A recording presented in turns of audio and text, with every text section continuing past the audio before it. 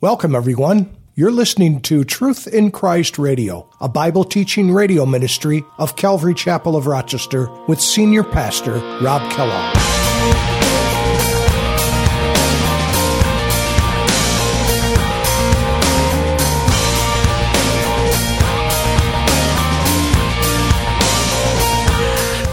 Then the woman, verse 6, she fled into the wilderness where she was placed. She has a place prepared by God, notice, and they should feed her there 1,260 days. That sounds familiar, doesn't it? What is 1,260 days? It's 42 months. It's 3.5 years. Commit that to your memory because you see it over and over again, and it's speaking of this last 3.5 year period of really unprecedented wrath upon the earth. How can I keep from singing your praise? Can I ever say enough? How amazing is your love?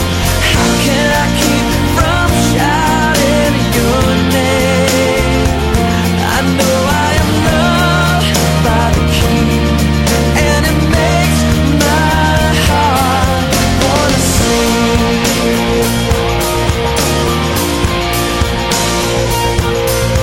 I will lift darkest night, for I know my Savior.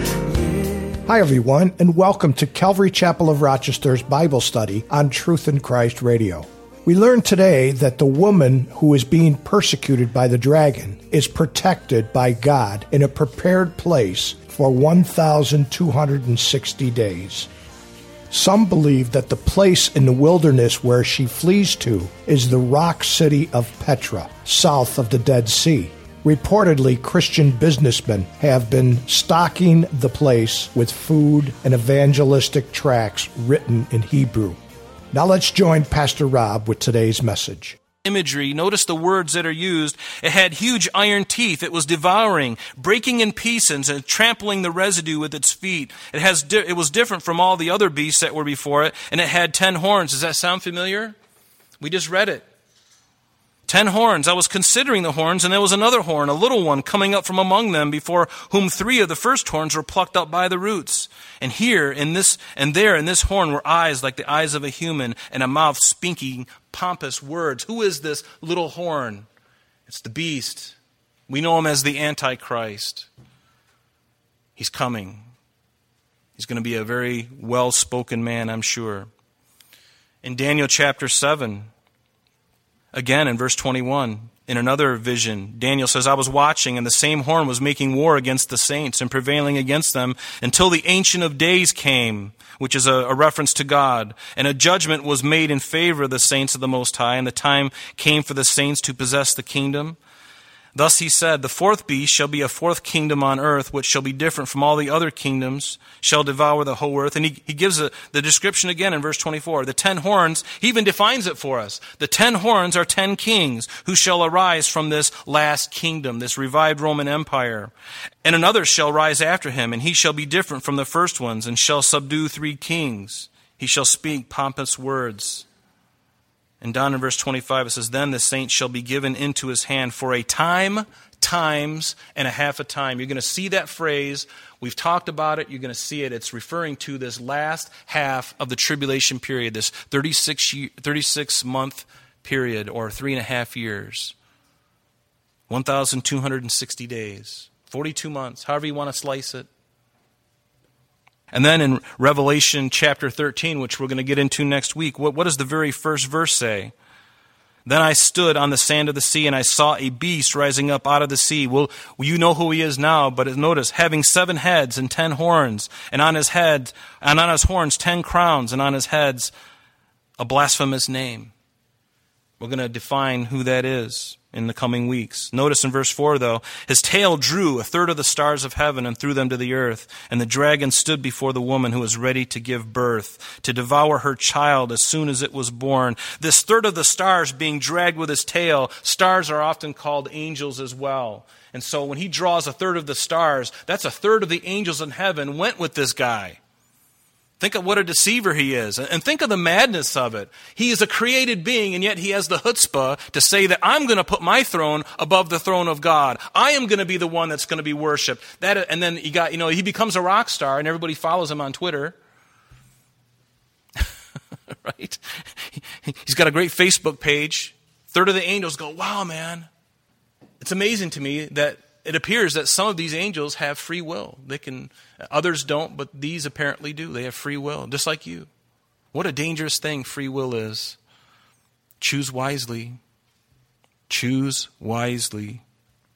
And notice, and the dragon stood before the woman who was ready to give birth. This woman, Israel, was about ready to give birth to the Messiah. All the prophecies have already been told about his birth, and now it was coming time. So you see in chapter 12, it's like a panorama from the very beginning of Israel's history, from their inception, right up until the very end. We're going to see it in very abbreviated form here. And so she's ready to give birth, and he's coming, this dragon, to devour her child as soon as it was born. And we see the part of that when Herod tried to kill Jesus by ordering all the infants. It's recorded for us in chapter 2.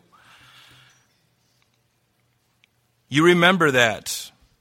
You can read it. We're not going to take the time to go through there, but Herod was so jealous of his own power. He was so protective over it, and he was willing to murder anyone who might be a threat to his throne. So much so that the Roman emperor Augustus once joked, and he said this: it's better to be Herod's pig than his son, because he murdered his sons. He murdered his wife. He was a murderer. He was a madman. He was a narcissist. He was a power-hungry man. And when Herod's attempt failed to kill Jesus, the devil used the Roman Empire and the religious Jews even, the Pharisees, the Sadducees. He even went to one of Jesus' own disciples. Of his 12 disciples, he chose one. He knew Judas. Before Judas was even born, the devil knew his father, and he was watching. And when Judas was born and he saw this young man and his characteristics and how he was forming, the devil says, I can use that one. He really likes money, and he's a thief too. I'm going to use him to betray the Son of God. I'm going to use him. And certainly that ultimately did it. Satan never stopped. From the very beginning, just pounding, crunching, smashing all the way. He's not going to give up. But one day he will be taken. And again, I can't wait for that day. But notice in verse 5, she bore a male child. This woman, Israel, she bore a male child who was to rule all nations with a rod of iron, and her child was caught up to God and his throne. Who is this male child? Who is it? It's Jesus. Jesus Christ. And he's going to rule with a rod of iron. What does it say in Psalm 2? Yet I have set my king on my holy hill of Zion, God the Father says, and I will declare the decree. The Lord has said to me, you are my son, today I have begotten you, and ask of me, and I will give you the nations for your inheritance, and the ends of the earth for your possession. You shall break them with a rod of iron, you shall dash them to pieces like a potter's vessel. The rod of iron, here it is. We look in the Old Testament, in the Psalms, we see who this male child is. He's going to rule with a rod of iron. And it's not only there, but it's also in Revelation chapter 2, when Jesus was dictating a letter to the church at Thyatira. What did he say? And he who overcomes and keeps my works until the end, to him I will give power over the nations. And he, speaking of Jesus, shall rule them with a rod of iron. They shall be dashed to pieces like the potter's vessel. Also I have also received from my Father. Amazing. And then at the very end of the book of Revelation, when Jesus comes back on his white horse from heaven to the earth, what does it say? Out of his mouth goes a sharp sword, that with it he should strike the nations, and he himself will rule them with a rod of iron. Do you think the millennial reign is going to be all peaceful and just pristine? For a good part, yes. But is there going to be still rebellion and uprisings? You better believe it. It'll be a blessing for us, but it's going to be not an easy time. Jesus will still reign on the throne, and he'll have to rule with a rod of iron. Guess what? There'll be no impeachings going on. There'll be no congressional hearings. He's going to say it, and it's going to be accomplished. It's not going to be, you don't have to wait for 3 months for something to happen. I won't go there. When he says it, it's going to happen, and it's going to be immediate. Immediate. And notice that this child was caught up. When did that happen? When was this male child, Jesus Christ, when was he caught up? In the Greek, it means harpazo. Does that word ring a bell? Harpazo. To be caught up, to be snatched up. When did that happen? In his ascension.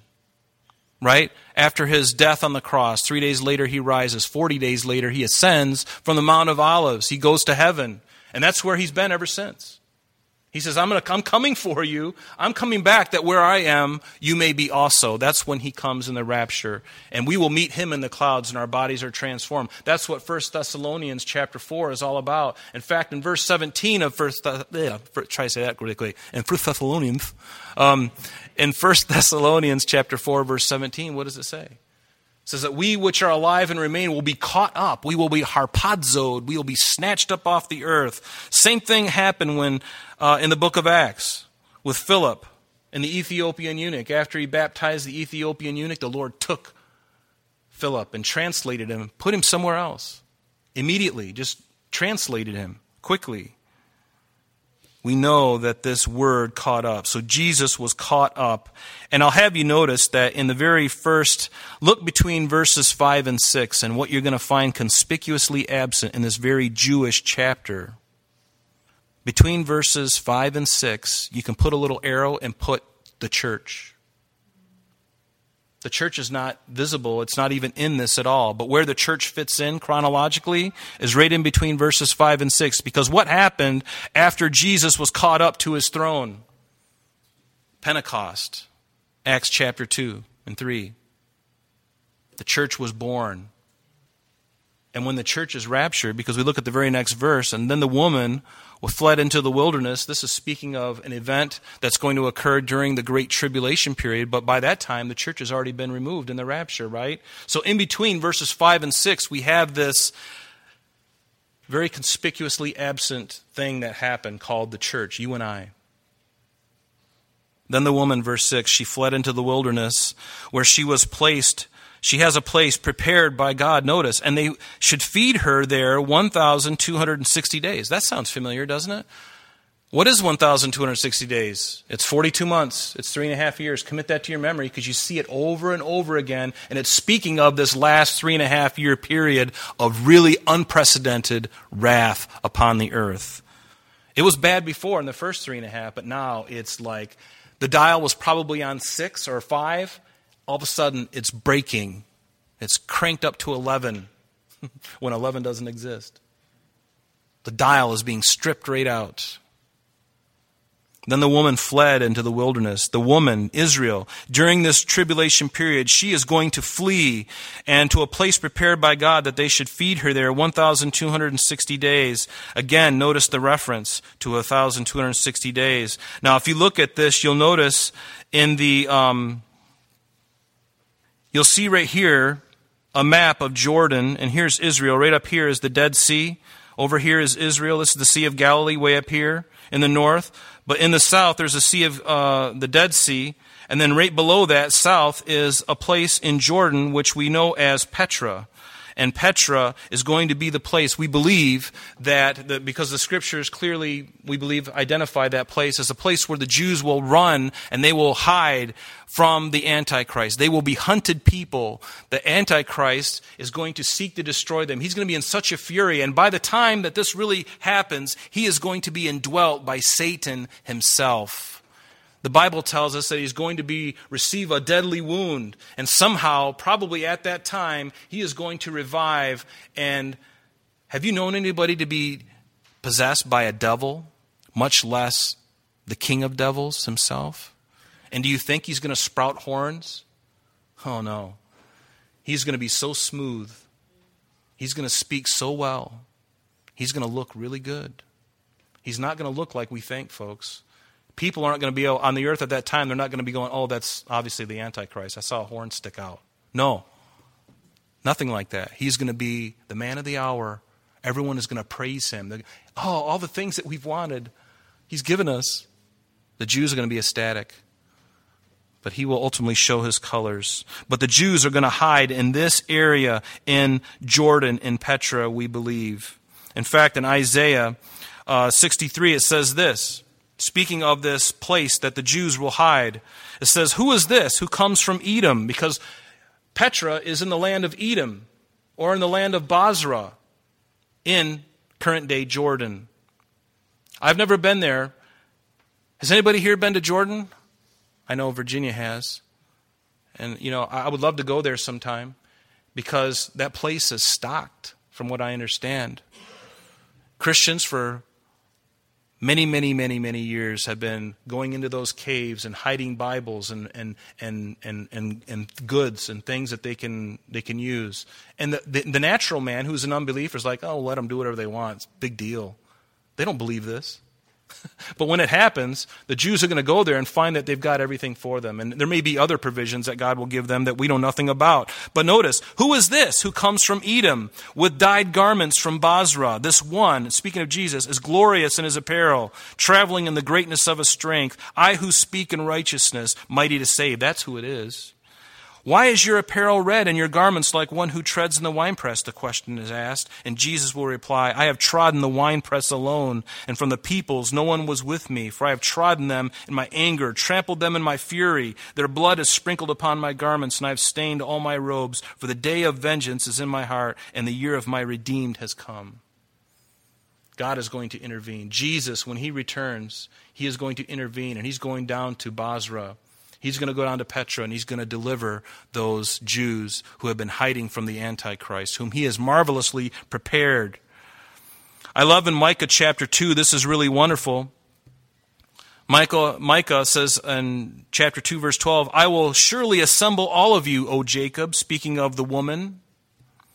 I will surely gather the remnant of Israel. I will put them together like sheep of the fold. Like a flock in the midst of their pasture, they shall make a loud noise because of so many people. That word fold, when he says, I will put them together like the sheep of the fold, the very word fold is the word Basra. This location where Petra is, where they will be provided for. You remember in Matthew 24, Jesus said this in his Olivet Discourse. He says, therefore, and he's speaking to his disciples, the Jews, therefore, when you see the abomination of desolation, spoken of by Daniel the prophet, who we know is the coming Antichrist, when he stands in the holy place, whoever reads, let him understand. Then let those who are in Judea flee to the mountains. Let him who is on the housetop not go down and take anything out of his house. And let him who is in the field not go back to get his clothes. But woe to those who are pregnant and to those who are nursing baby in those days. And pray that your flight be not in the winter or on the Sabbath, because travel is going to be very difficult if you're a pregnant woman. And traveling in the wintertime is really bad because it's really cold and sometimes there's even snow on the ground. And traveling on the Sabbath, forget it. Nothing's moving. You're going to walk.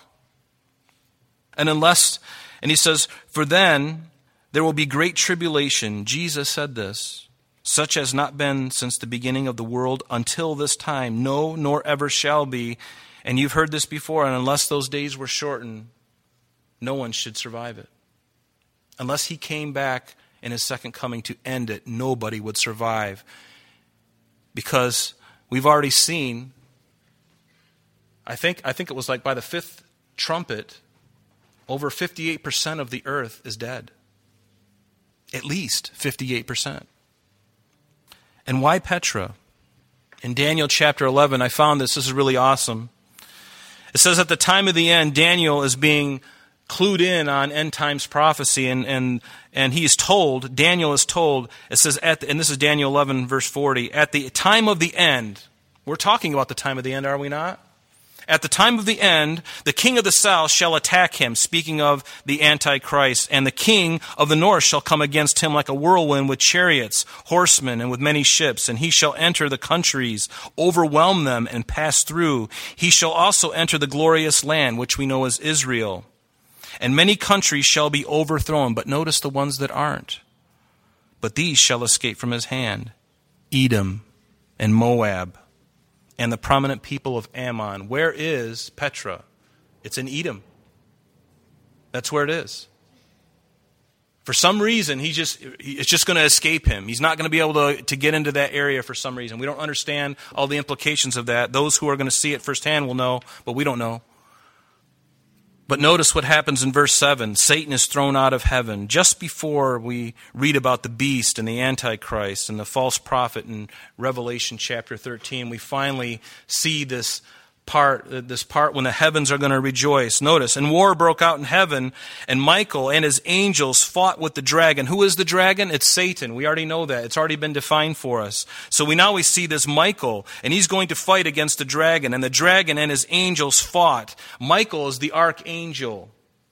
He's a very powerful angel, very powerful. We see him in history throughout the Bible. He's referred to as an archangel. In fact, in Jude, what does it say? Yet Michael, the archangel, in contending with the devil when he disputed about the body of Moses, dare not bring against him a railing accusation, but said, the Lord rebuke you. So this very powerful angel is going to be fighting against Satan and against those angels that will ultimately rebel, and God will kick them out of heaven.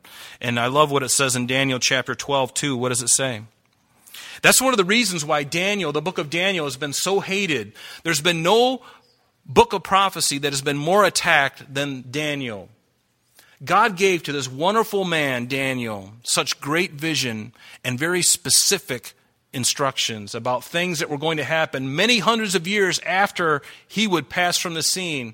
And they were so precise, in fact, that many tried to assume that Daniel was written as a book much later after those things have already occurred so that somebody could write it and make it look like, they knew what they were talking about. Hey, listen, if the God you serve doesn't know all things, then we might as well give up. If we don't believe what he says, does he have the ability to speak things before they happen? I think he's shown himself to be very capable of doing that. Thank you very much. He's omniscient. He's omnipresent. He's omnipotent. There's no one like him. It's very easy for him to speak. That's why we're reading this. These are things that are coming. Has Jesus lied to us yet? Has he lied to you? The devil will lie to you. Your flesh will lie to you. But Jesus will never, ever lie to you. He's not even capable of it. People lie because they don't know the truth. But because he is the truth, he can tell it like it is. Do you know what an incredible advantage that is? You hide, you lie to cover things up that you don't know. But when you know all things, why is there reason to lie? I can tell you exactly what's going to happen, and you can try and stop it. But guess what? When it comes, it's amazing to me. If you read about this stuff, there have been generals in Israel, the Eastern Gate, and people are trying to go in there and open that up. And Jesus said, it's not going to happen. They've tried. They've all failed. For heaven's sake, I've been there myself just a few months ago at the Eastern Gate right there. And I know there's a gate underneath there. Just get a construction crew, man. Just get a couple of backloaders and get it done. Try it. You will fail. Because when God says something, he means it, and he means what he says. Notice verse 8, but they did not prevail. These demons, Satan and his demons, they did not prevail, nor was there any place found for them in heaven any longer. God always wins. He always prevails. Satan always loses. What team do you want to be on? Hopefully all of us in this room have chosen the right team. Today you have an opportunity to change your team. If you're not on the Lord's team, they will be evicted from heaven, and they've had the opportunity to stand before God, and they're still there right now accusing us before God, even at this very moment. But when I'm sorry, that's all the time we have for today, but please join us next time as Pastor Rob continues our journey through the book of Revelation. Calvary Chapel of Rochester is located at 2503 Browncroft Boulevard, Rochester, New York, 14625. You can reach us at our church office between 9 a.m. and 4 p.m. Monday through Friday at area code 585-586-3140. If you would like to have an audio CD of today's message mailed to you in its unedited form, simply mention today's date when contacting our church office. You can also contact us via the web by logging on to www.calvaryrochester.com. There you will be able to access a number of useful things, such as information concerning our beliefs, our ministries, contact information, our location, service times, and much more. You can also download or listen to the radio and sanctuary messages free of charge from the teachings link at the top of the page. To listen to Calvary Chapel of Rochester sanctuary messages or Truth in Christ Radio on your mobile device, just subscribe to both through Google Play and Apple Podcast. You may also join us on Sundays and Thursdays through live streaming of our services and Bible studies. Just click on the online services link. We're so glad that you could join us today. And if there is any way that we can bless you in your walk with Jesus Christ, please don't hesitate to call our church office. Remember, Jesus said, "I am the way, the truth, and the life, and for this cause I have come into the world, that I should bear witness unto the truth. Everyone who is of the truth hears my voice." May God bless you in abundance today as you walk with Him. And until next time, this has been Truth in Christ.